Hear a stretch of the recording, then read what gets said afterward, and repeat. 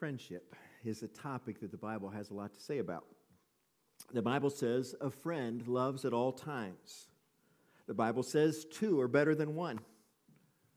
The Bible says there is a friend who sticks closer than a brother. The Bible says greater love has no one than this, to lay down one's life for his friends. At times like these, don't you think friendships are more important than ever? Many people today feel isolated, lonely, forgotten. We all need friends, and we all need to be a friend. So I'm grateful that the topic of our Ships in Faith series today is friendship. And we're going to look at two great stories of friendship in the Bible. May we be encouraged to be better friends than we've ever been before. Human beings are social creatures. I don't suppose that's a newsflash for you. We do much better in community than we do alone. God created us in such a way that we need to connect with other people regularly so that we can love and support and encourage one another. Because most people just don't do well in isolation. You know, I talked a few weeks ago about that Alone series on TV. You know, you put somebody out there alone somewhere against the elements, against all the dangers of this world, and most of them only last a few days. Person may even become physically sick and die when they have no one to share life with. And so friends are crucial to our good health, to physical, mental, and emotional good health. But the friends we have need to be chosen carefully, don't they? Some friends can help us draw closer to God, and some friends lead us astray. Some friends can get us into trouble, and some others can help us become the person that God wants us to be. So which kind of friends do you have? Which kind of friend are you or me? Now, if you're watching online this morning, I'd like to get a response from you today, if I may. If you look down on your screen, there's a little place that says raise your hand. You just click on that. You can answer questions if you agree or if you want to say, yeah, I heard you on that one. So I want to ask yourself today, do you consider yourself a good friend? Raise your hand if you do. And everyone here that's in person in the service as well, ask yourself the question, are you a good friend? Okay. Some of you may not have, you thought, maybe I should raise my hand, maybe I shouldn't. You know, would you like to be a better friend than you are? There's a question for all of us. So we're going to look at two great friendship stories in the Bible, one in the Old Testament, one in the New. One of the greatest friendships the Bible talks about is the friendship between David and Jonathan. And so we're going to look to see what made their friendship so good. Why did this friendship be such that God would want to show it to us, Can we learn something about our own friendships from it? And then we're also going to look at another great story, a friendship that surfaced suddenly during Jesus' earthly ministry. And we should all hope to be as good a friend as the guys this story is told about in Luke chapter 5. So we need to recognize that we all need friends. We need good friends. And as I said already, human beings are social creatures. We don't do very well when we are truly alone. Ecclesiastes talks about this. It says, two are better than one because they have a good return for their labor. If either of them falls down, one can help the other up, but pity anyone who falls and has no one to help them up. Also, if two lie down together, they will keep warm. But how can one keep warm alone? Though one may be overpowered, two can defend themselves. A cord of 3 strands is not quickly broken. So as you add this relationship and maybe even a third relationship into that, great strength can be found there. We all need friends, good friends. A person totally alone in the world may indeed survive that experience. They survive just because they just have grit, or what else are they going to do? They're just going to keep on going. But they're going to miss out on so much of the good that can be found in the life that God has given us, because God created us to be connected to others. Alone, we are far less productive in our work, Ecclesiastes says. Alone, we are much more vulnerable to danger or to attacks from the outside. We are much better off when we are vitally connected to at least one or two other people on a daily basis, if possible. In a word, we all need a good friend. A lot of people today, however, are living in loneliness and isolation. COVID-19 pandemic has threatened our lives, and we've had to take drastic measures to keep ourselves safe and healthy. So we wear masks, we wash our hands frequently, we keep our distance, and this has become our way of life. It seems to be working, but I want you to think about the huge downside, the huge emotional downside to these measures. Social distancing is a good safety precaution, but it is not a good thing for most of us, emotionally or psychologically. We are social creatures. We need interaction, community, and friendships with other people just to survive, let alone thrive. You know, I really don't like it when I go into a store with a mask on, everybody else has a mask on, and everybody's even avoiding eye contact. You see that? You know, just like now we're all totally separated because we have this mask on. No, we're not. We can still say hi to each other. We can still be friendly to one another, so why don't we do that? Why do we think that we just can't have any contact with anybody? That's not the threat. And we are missing out a great thing that God has created for us. You know, this is a reason why social media has become so popular to many people during this pandemic. You know, you can't go see your friends. You can't go to their house. They can't come to your house. We can't physically visit other people, but we have been able to go to Facebook or to Twitter or to Instagram. And did you know that now 3 out of 4 Americans are using social media regularly? 3 out of 4. You may not be one of them, but you need to understand that the other 3 out of 4 people are doing that. And it's because there's this tremendous longing for connection. There's a tremendous longing for communication and for fellowship. And if we can't get it in person, then we're going to find it where we can, which is on the internet. Loneliness and isolation are at higher levels than normal during this pandemic. But the truth is that long before this pandemic, many Americans were already living in a state of semi-isolation. Some months before the pandemic started, writer Max Lucado rated us as a society. This is what he said. He said, "Call us a fast society, an efficient society, but don't call us a personal society. Our society is set up for isolation.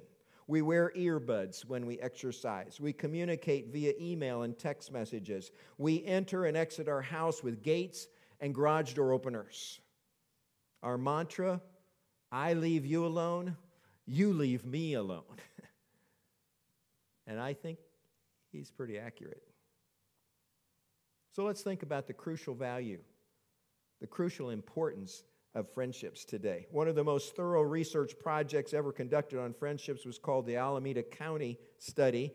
It was headed by a Harvard social scientist, and it tracked the lives of 7,000 people over a 9-year period. That's a pretty big study. Researchers found out that the most isolated people among us were 3 times more likely to die than those with strong relational connections. People who had bad health habits, such as smoking, poor eating, alcohol use, but strong social ties lived significantly longer than people who had great health habits, but were isolated from other people. In other words, it's better to eat Twinkies with your good friends than to eat broccoli alone. That's what I took away from it, at least. Harvard researcher Robert Putnam noted that if you previously belonged to no groups but decided to join one, you would cut your risk of dying in half over the next year. Just connect to somebody. Become friends with somebody. There's another study on friendship. 276 volunteers were infected with a virus that produces the common cold. The study found that people with strong emotional connections did 4 times better fighting off the illness than those who were more isolated. These people were less susceptible to colds, had less of the virus, and produced significantly less mucus than relationally isolated subjects. I wish I hadn't included that part. John Ortberg was writing about this, and he says, now I'm not making this stuff up. They produce less mucus if you're socially connected. This means it is literally true, he said. Unfriendly people are snottier than friendly people. Raise your hand, you people online, if you think that is true. Are unfriendly people snottier than friendly people? So we see that friendships are crucially important to our well-being and to our health. Now, let's go into these first two great stories of friendship. It's the story of David and Jonathan, as I said. Jonathan, if you don't know, was King Saul's firstborn. King Saul, the first of Israel. And he was in line to become the next king of Israel. And the reason was that the prophet Samuel was already prophesying that David was going to become the next king. And Jonathan's standing there waiting, it's supposed to be mine. But David's been anointed instead. But that was done privately. Maybe Jonathan didn't even know. Maybe Saul definitely didn't know. So if anyone had a reason maybe to hold a grudge against David, it would have been Jonathan. And yet we see Jonathan loving and supporting and even sacrificing many things for his friend David. We read about their great friendship in 1 Samuel. It's in chapters 18 through 23. So, of course, we're not going to read all of those chapters, but you can do that on your own. You can see this beautiful friendship between these two men. Jonathan and David were drawn to each other by their age, by their common interests, by their shared loyalties, obviously. It was the kind of relationship that any of us might kind of go into with somebody. But it became this remarkable friendship that God holds up as a model for all of us. First thing I want you to note about Jonathan and David's friendship is that they gave freely to each other. Like all good friends, they freely shared whatever they had with each other. 1 Samuel 18 says this: After David had finished talking with Saul, Jonathan became one in spirit with David, and he loved him as himself. From that day, Saul kept David with him and did not let him return home to his family. And Jonathan made a covenant with David because he loved him as himself. Jonathan took off the robe he was wearing and gave it to David, along with his tunic, and even his sword, his bow, and his belt. So Jonathan here is unselfishly giving his princely armor and military garb to David. And later, when it became clear that David was to become the next king, Jonathan even agreed that he would serve under David's rule, if that's how it worked out. Jonathan was not worried about his own place, his own position, his own privileges, and he gave everything he had to David freely because he loved him as he loved himself. This is an amazing friendship. They gave freely to each other. The second thing to notice is that they were loyal to each other, and they defended one another. David was totally loyal to King Saul, to Jonathan, his son, and their family. He did whatever Saul asked, and he defended Israel in battle after battle. We know that he was a great warrior, and he moved up through the ranks very quickly and became the leader in Saul's army. And Jonathan also defended David. When his father, King Saul, grew envious of David and threatened David's life. In 1 Samuel 19, we read, Saul told his son Jonathan and all the attendants to kill David. But Jonathan had taken a great liking to David and warned him, my father Saul is looking for a chance to kill you. Be on your guard tomorrow morning. Go into hiding and stay there. I will go out and stand with my father in the field where you are. I'll speak to him about you and will tell you what I find out. And so they created this behind-the-scenes way of protecting David from Jonathan's father. Jonathan continually looked out for David's safety and became the shield between his jealous, enraged father and his best friend. What a crucial role Jonathan filled in God's plan to make David the next king. And in a similar way, David was loyal to Jonathan and his family. When Saul was trying to hunt David down, this went on for several years, David demonstrated great loyalty even in that, and he refused to be the one through whom God would take Saul's life. On 2 occasions, he was right there. He could have killed Saul easily. Nobody would have been able to stop it, but he refused to do it. And I'm sure he was also not anxious to be the one who killed his best friend's father. Jonathan and David were loyal to each other, and they defended one another. That's what good friends do. Thirdly, it's obvious in David and Jonathan's friendship that they loved each other and they sacrificed for each other. Each of them regarded their own lives as expendable for the sake of their friendship. David stayed close to the palace even when Saul kept trying to take his life. Several times as he's playing music in order to soothe Saul's tormented soul, Saul, got enraged, picked up a spear and tried to, kill David right there at the palace. But he kept hanging around, doing what he could because of his love for the nation and love for Jonathan and his family, his willingness to sacrifice himself for that. As King Saul grew more and more violent towards David, Jonathan pulled David aside to reaffirm his love for his friend. And so you go to 1 Samuel 20 and you read this. Then Jonathan said to David, I swear by the Lord, the God of Israel, that I will surely sound out my father by this time the day after tomorrow. If he is favorably disposed toward you, will I not send you word and let you know? But if my father intends to harm you, may the Lord deal with Jonathan, be ever so severely, if I do not let you know and send you away in peace.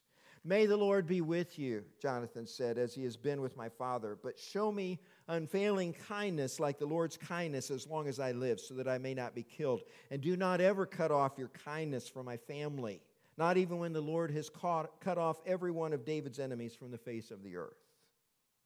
So Jonathan made a covenant with the house of David, saying, may the Lord call David's enemies to account. And Jonathan had David reaffirm his oath out of love for him, because he loved him as he loved himself.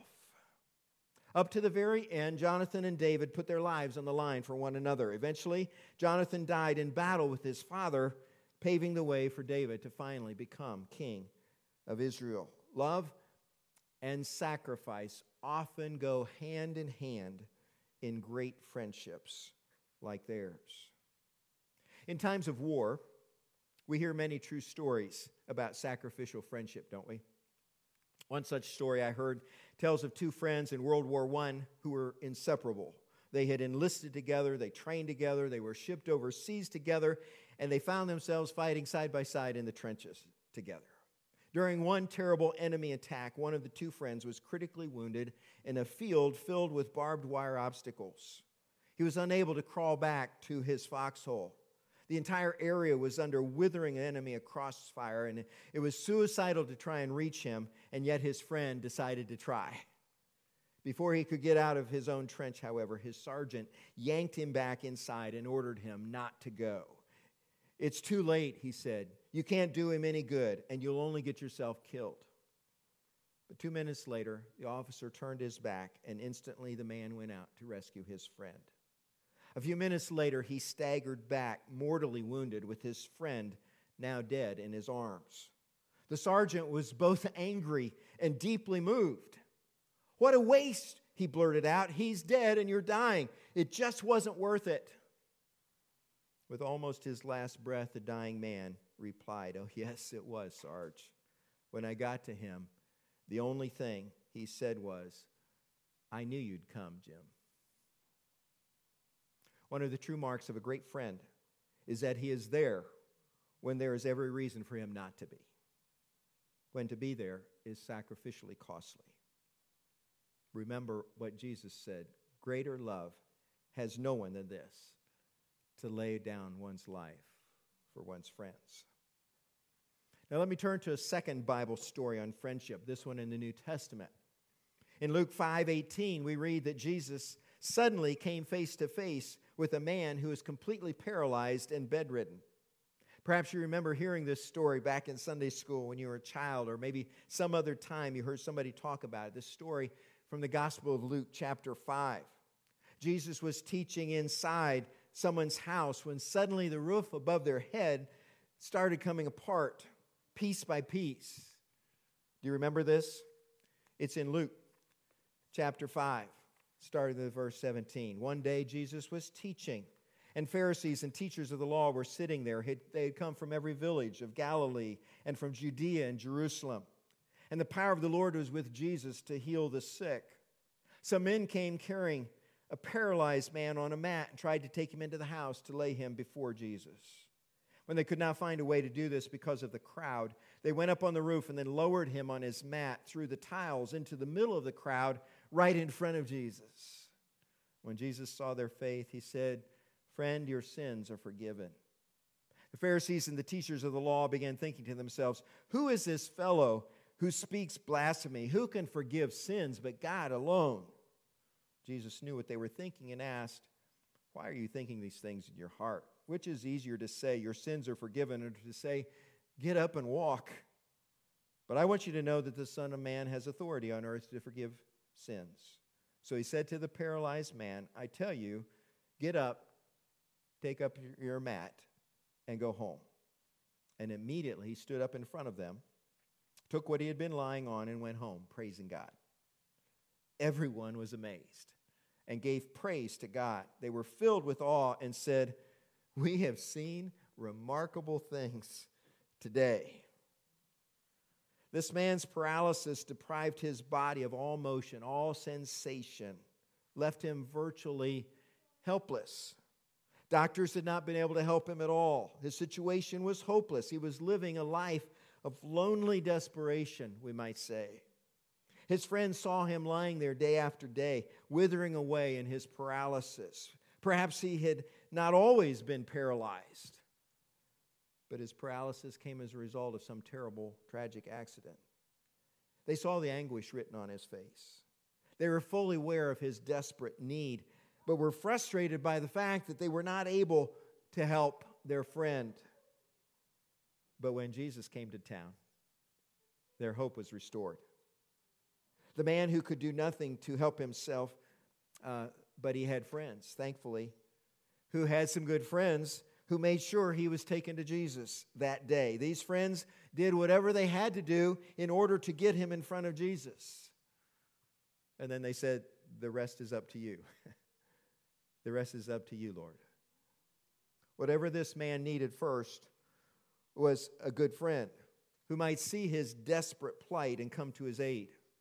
What he needed ultimately, of course, was Jesus. His friends were not the cure, but they knew the cure, so they took him to Jesus. They cared enough to overcome every obstacle in order to get their friend to Jesus. Now let me ask you this morning, are there people you already know who still need Jesus? If so, are you willing to be a friend to them? A friend who will love them just as they are and then try to get them to Jesus? Have you noticed the lonely, despairing people around you in this pandemic? Have you reached out to some other people with God's love and grace? Who might you already have in your life that needs a friend? Perhaps God has placed you in their life so that your friendship with them can introduce them to Jesus. I know this is happening. I see it happening. I know the opportunities I have and people I know well have. Are we seeing people and are we becoming their friend? Have you tried to help shoulder the load someone is carrying? Have you tried to give them some of the joy and the hope and the peace that we have found in Jesus? Are you looking for ways to get them face to face with Jesus in spite of the obstacles that may stand in our way? One day, one of the young children of a small farming community had gone missing. He had been playing in the backyard just minutes before, but suddenly he seemed to have gotten lost in the woods behind the house. So the alarm was sounded. The whole community came out to help find this little boy. Merchants closed their shop. Plows were left in the field. Washing in the tub. Everyone turned out to hunt for this little fellow.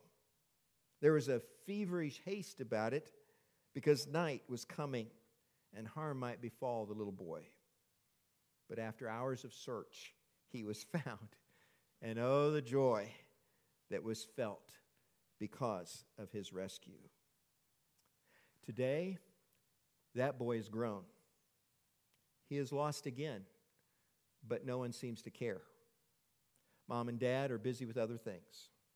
The church doesn't seem to notice he's missing. No alarm has been sent out, and yet a far worse fate awaits him now than it did before. You see, he is lost in sin. Do we really care enough to do something enough to be his friend. Many people today are hurting, lonely, hopeless. Many are struggling just to survive, let alone thrive. If someone could just be their friend, they could make a huge difference in their lives, especially if that friend knows Jesus. Be a friend. Be a friend. God, we thank you for your word today. We thank you for the stories you have left us to inspire us, to inform us, to equip us, so that we could be these kinds of friends. God, I thank you for the opportunity you give us, even in a pandemic, to befriend other people that are lonely and hurt and discouraged and downtrodden. We just pray, Lord, that we would have eyes and hearts that are open to the people around us, that we would have that willingness that comes from you to offer your grace and your love to them, to meet them right where they are with no judgment, no criticism, no condemnation, but just a willingness to be their friend, to be there for them, to help them, to give them hope and joy and peace, which you first gave us. Help us, Lord, to be a friend, a good friend. In Jesus' name, amen. Amen. Would you stand?